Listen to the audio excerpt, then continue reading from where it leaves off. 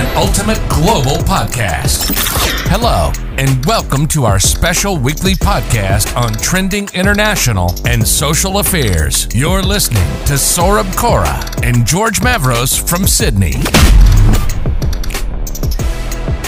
So welcome to another exciting episode of the Ultimate Global Podcast. And in this special series of episodes for the CEOs, founders, and co-founders, which we have been running now for around 2 months. We started off this with the CEO of LMS 365, Rasmus Host. And now we have been able to cover around 7 to 8 episodes with different CEOs and different co-founders from around the world. And in this special series of episodes, we are today joined by Tom. Tom is the CEO and co-founder of Aerologics. And in short, if you have to describe Aerologics, which I supposedly was trying to understand a few months back, it is Uber for drones. Anyone who is having a drone and anyone who is a drone pilot, they are connecting the drone pilots to the customers that can leverage the latest in artificial intelligence and machine learning. So why not, Tom, you take the stage and tell us a bit more about Aerologics to begin with. Yeah, sure. Thanks very much for the introduction. Hi there, everyone.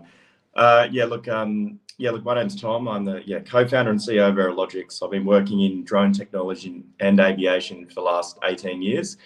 Before I got into drone tech, I was an airline pilot for Qantas, and I had a unfortunate, or now I like to say fortunate, accident where I broke my neck. I fell out of the sky from about 10 meters, and I lost my medical clearance to fly high capacity aircraft. So I thought I'd do the next best thing and get into drone technology. And during my rehabilitation, I would sit on the beach and fly drones around looking for sharks, which I found really cool. And I actually ended up spotting a few really, really big sharks. And this is going back 9 or 10 years. And people were like, whoa, I can't believe you could get that from a drone. But it got me thinking about the technology and combining that with aviation. I knew there'd be a big future in drones. So I went back, studied an MBA, and then I met my co-founder, Rakesh, and we put our heads together and started Aerologics, which is, like you said, an Uber for drones. We've built a very large outsourced distribution network model, very OpEx light, but we've built some very sophisticated software using artificial intelligence, machine learning. We've got a flight navigation system that flies the drone, and we can geolocate the drone pilots and get them out flying, get them paid, and get them engaged, and also deliver some fantastic aerial data back to our clients, which has been really cool. Absolutely fantastic, Tom. Would you like to tell us a bit more about the motivation of starting Aerologics, and maybe going back to the time when you started your own separate entity? What was the motivation? You kind of briefly described it, but if you want to kind of go into a bit of more detail into that. Yeah, absolutely. So after my time flying for Qantas, I started a company called Aerolens, and I was mainly focused on aerial photography. Now, drones were pretty new at the time. My first drone, I had a GoPro attached to it. I couldn't see the footage live. I would just literally fly the thing around blind, and it would only fly for about 5 or 10 minutes. Battery technology wasn't very good back then. But I was always fascinated by the perspective you get from the air. And I found it so interesting, and I would love looking at the images and videos, and then eventually posting them on Instagram and things like that. And it seemed to get a bit of attention. Now, the technology started to rapidly evolve, and this is due to multiple different factors.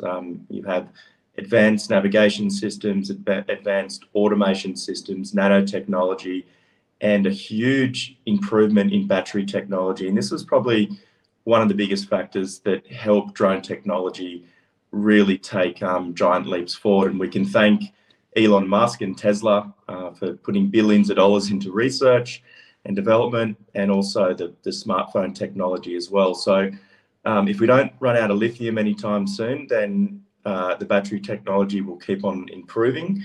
And that's really been the number one factor for drone technology now. So when I met my co-founder Rakesh doing an MBA, we're like, okay, well, how could we harness all the drones that already exist out there and build this Uber model. So we started designing software.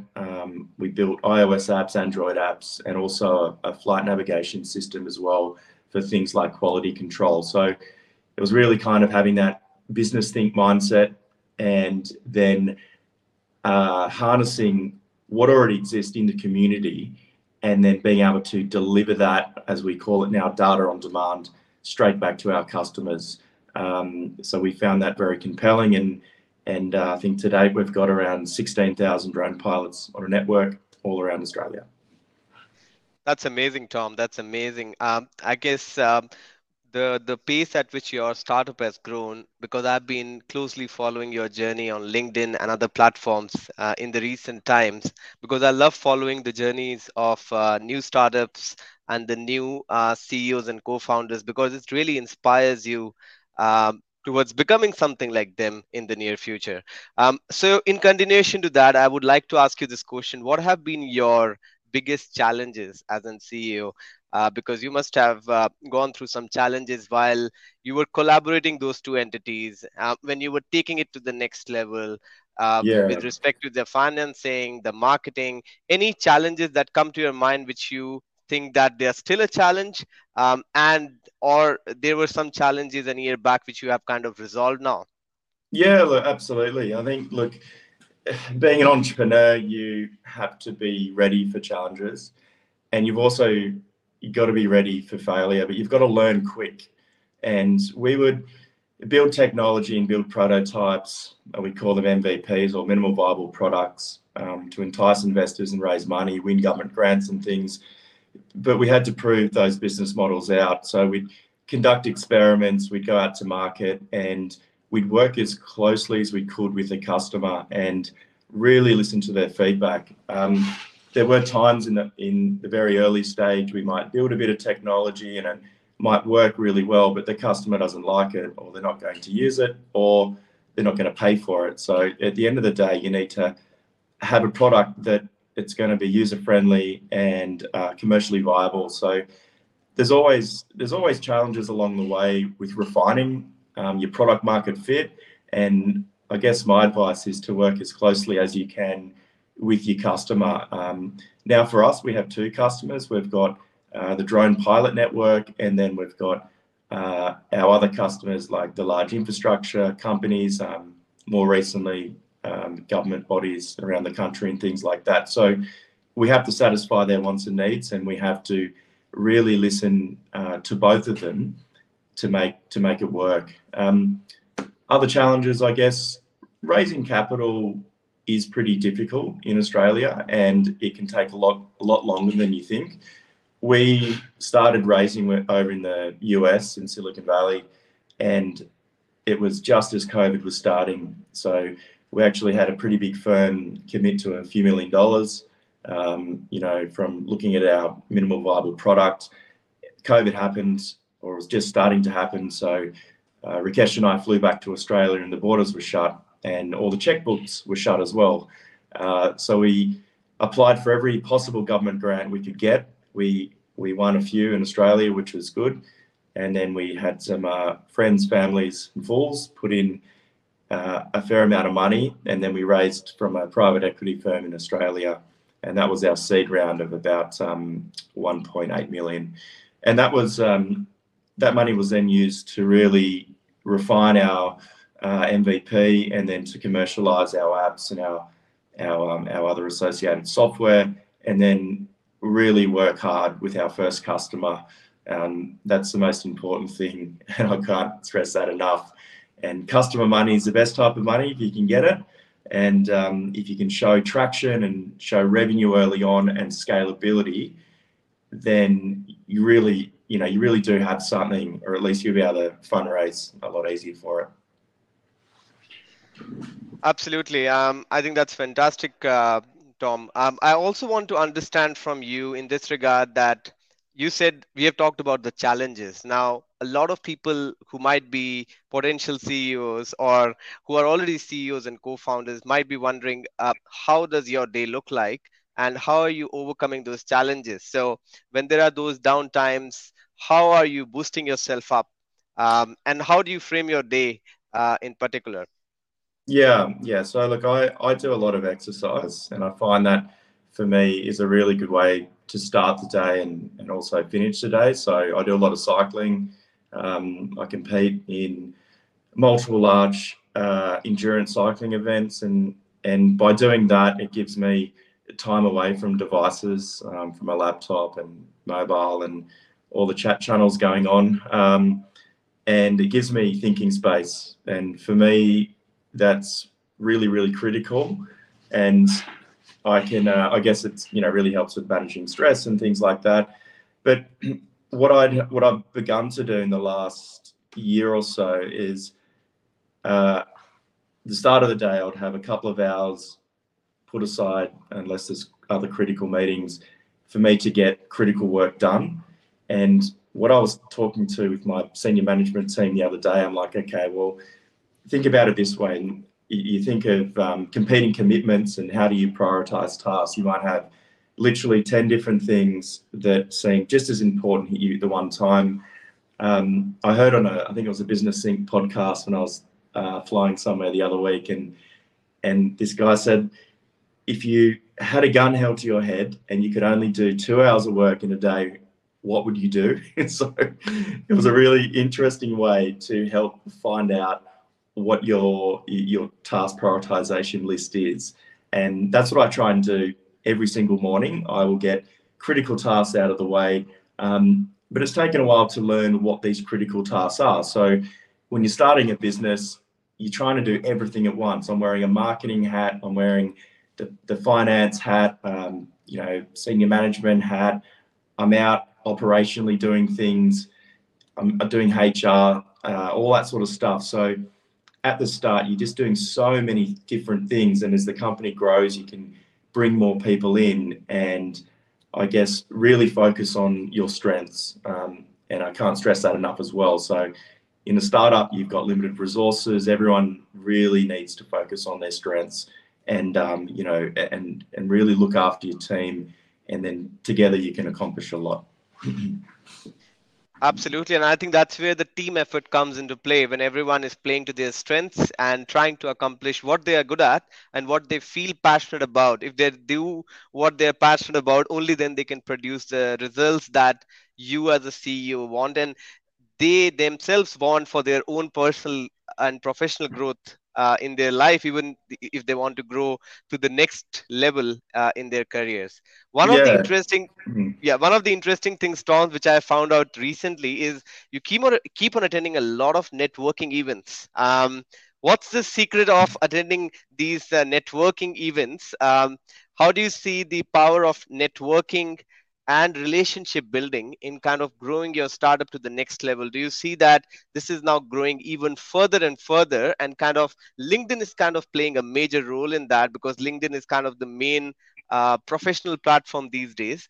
And also these kind of events, when you meet people in person, you build those relationships which you might require for your business as potential stakeholders, isn't it? Yeah, look, absolutely.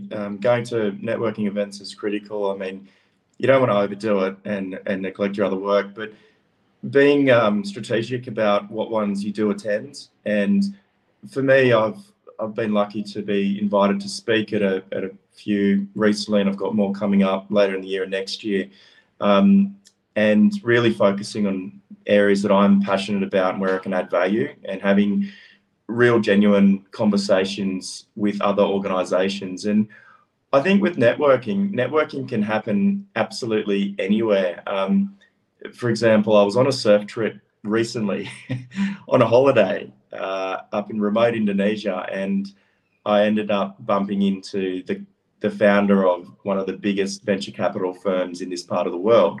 And we were just hanging out, surfing together, and we built a really good relationship. And you never know where you're going to meet someone. It could be, it mightn't be at a specific networking event, although they're good places to meet someone.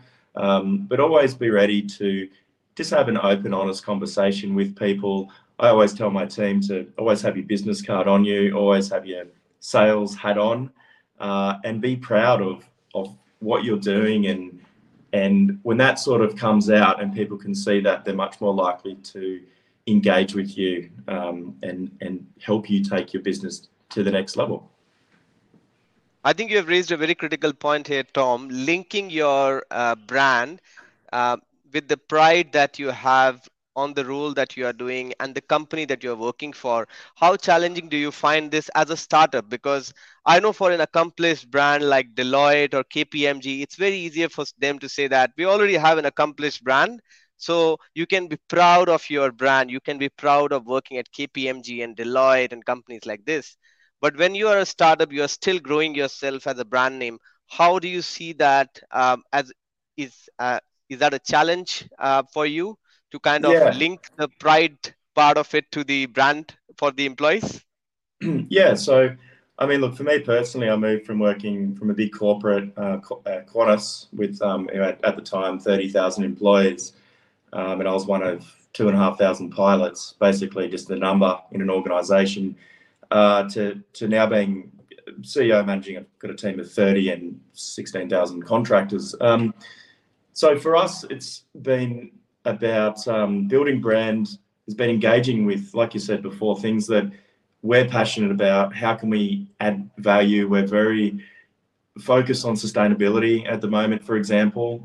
We've got a lot of members of our team who really want to push hard in that area, and for me, that's a passion as well. So if you're genuine about what you're doing as a company, it's pretty easy to kind of be proud about what you're doing. But in the early stages, people won't recognize the name or the brand or anything like that, and that's fine. And you've got to realize that, you know, they're just the early days, and every early company will go through that. You look at Qantas when it was founded over 100 years ago, with a couple of guys flying a biplane around delivering mail in the Northern Territory and northwestern Queensland. So brands do take time to build, but people also build brands. And so for me, I look at my role as the co-founder, CEO. I'm also an Aerologics brand ambassador. We sponsor major events. We've sponsored a Bondi to Berry charity ride. I'm competing in it myself. It's a 155-kilometre race. So I like to get involved and do these sort of things where there's great branding and things like that, but it's also combining passion and things that are good for society and stuff like that. So that, I think, really helps with your branding. Also, if you've got the opportunity for brand association, we've got a partnership with Getty Images coming up, and that's going to be a really good one for us, and it'll help us expand throughout Asia Pacific and getting our, you know, Aerologics brand alongside a bigger brand like Getty or DJI or something. These sort of relationships can be really helpful in the early days. Absolutely. I totally agree with you. And I think when you're working for a startup, it's also very important for you to wear multiple hats and understand the importance that you can be given that chance to learn a lot in one role. Because I was working for a startup for 3 years, and I really enjoyed my journey because I enjoyed the process of wearing multiple hats. And I was given any hat at any point of time, which can be a challenge for some people who might not be used to that kind of an environment and who might not be passionate about wearing multiple hats. But then it can be a good learning experience for people if they really feel like having open challenges on a day-to-day basis. One question that I've asked to almost all the CEOs in this series of episodes, Tom, is that what's the number one priority for you while you're running your company? And different people have answered me differently because their companies are at different stages. Some are early stage founders, some are unicorns, some are a bit bigger company. So the question that I've asked them is, what will you prioritize as number 1, 2, and 3? And the 3 options for you are idea, strategy, and team. You can have your own answer. A lot of them have said idea, a lot of them have said strategy, a lot of them have said team, but it depends on which stage they are at with their startup. So what will be your answer? Mine would be team. I think team's critical to, especially where we are. We're about almost 4 years in. having a really good team around you is so important. You think of like a really good football team or a good Olympic team, and I remember saying to Rakesh a few years ago, and go, look, this is going to be like the Olympics. It's going to be 4 years of really hard, work, but we're gonna get there, and we can think of it sort of like that. But along the way, it's so important to bring in the right people and work really closely with them and look after them, and also really understand how they learn, how they work, and what motivates them. So collectively, you can certainly do a lot more. Otherwise, it really wouldn't work. And you've seen many companies fail who would have a huge turnover, or they wouldn't have a good team, and things can fall apart very quickly. It doesn't matter how good your strategy is or how good your technology is. If your team's not working well together, then nothing will work. Absolutely. And I was reading an article yesterday on LinkedIn, which said that a lot of startups fail in between crossing 1 million revenue to 10 million revenue. I think that article said that around 90% of the people who start something of their own, and if they reach 1 million, they fail to reach 10 million in revenue. Only 10% are able to cross that stage, and kind of aim to become a unicorn at some point of time. So I think this is something which you can definitely be proud of, that you have been able to take that journey to a certain extent. And anything that you want to say in that regard? Oh, look, I think, I would say on that, timing's extremely important in tech companies and startups. So for us, we're very mindful of the geopolitical influences that can impact our business. And there's no point releasing a new tech product if it's not going to have the right uptake, because you can be burning time, money, and resources for nothing. And also, I guess, being very aware of what your competition's doing. Usually when you do start something, someone else in the world has done it before, or they've done something similar. So you've got to, if you really do your research, you'll find a company that's similar, and then you figure out what they did right and what they did wrong. and don't make the same mistakes, I guess. And be strategic with the way you scale. There's no point scaling too quick, because you can just burn a lot of money really quickly as well. So for us, we're very strategic in the way we're planning to scale out around the world, and taking all these things into consideration. And we have all our team members and executive team and investors involved making those decisions. Absolutely. One last question for you, Tom, is a lot of startups might be thinking about this thing, that how can we create a unique selling proposition for our idea? So we are at the ideation phase. We are looking at our competitors. We have got a business model in front of us. How can we create a USP for our idea? So maybe going back to when you started off your venture, how did you look into that part, or you didn't consider any competition at that point of time, because you thought that it has got a real potential in the market, and you've got a really good selling proposition?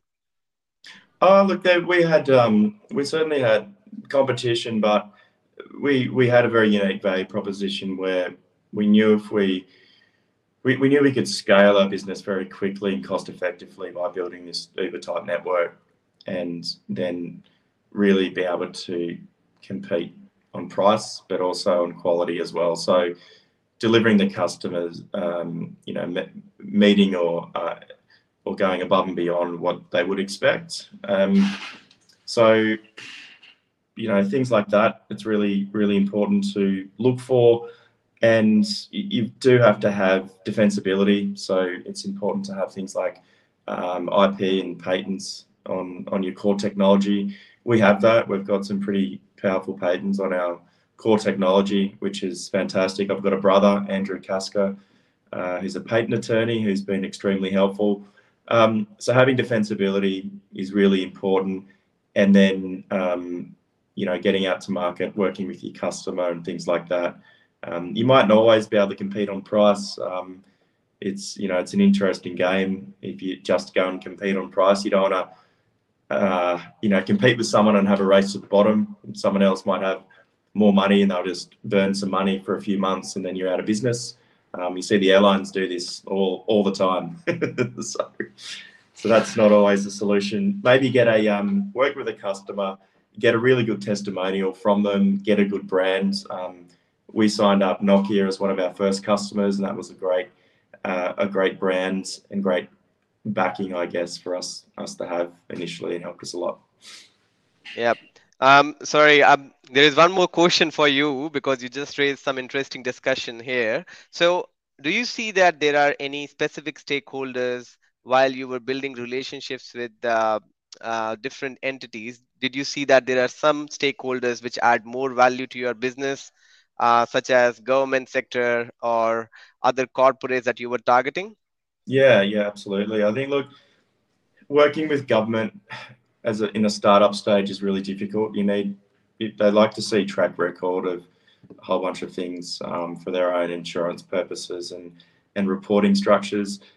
Dealing with corporates who do want to entertain innovation has been really good for us. So if you're looking at corporates who are going, oh, yep, we're looking at new ways to do something, maybe it's cost cutting, or whatever it is, or time saving, then to get them on board and they almost become your ambassador and they will then tell their network and then you can do some media and bits and pieces with them. So that will certainly help with speed to market. It'll help get your brand and your product out there.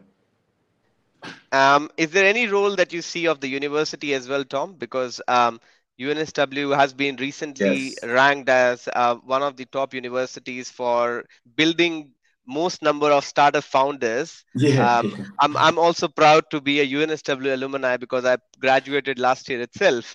Do you see do you see that the environment in a university like UNSW really promotes such kind of an environment where you can build more startup founders? Yeah, look, I mean, we went through the UNSW 10X Founders Program, and it was during COVID, so it wasn't face-to-face, but I got a lot out of it. I really loved it. And you get to meet a lot of the other founders, part of the UNSW alumni network.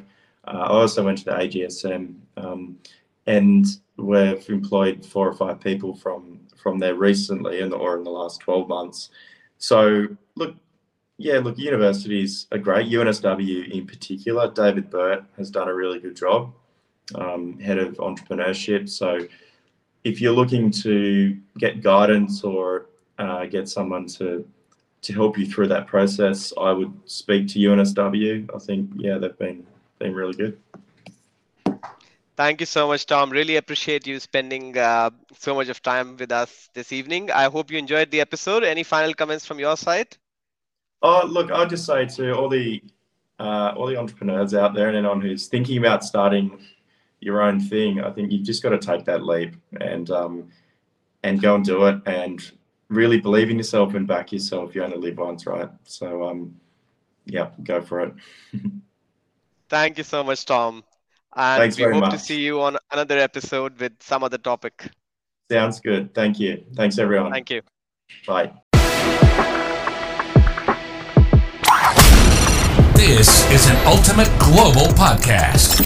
Hello, and welcome to our special weekly podcast on trending international and social affairs. You're listening to Saurabh Kora and George Mavros from Sydney.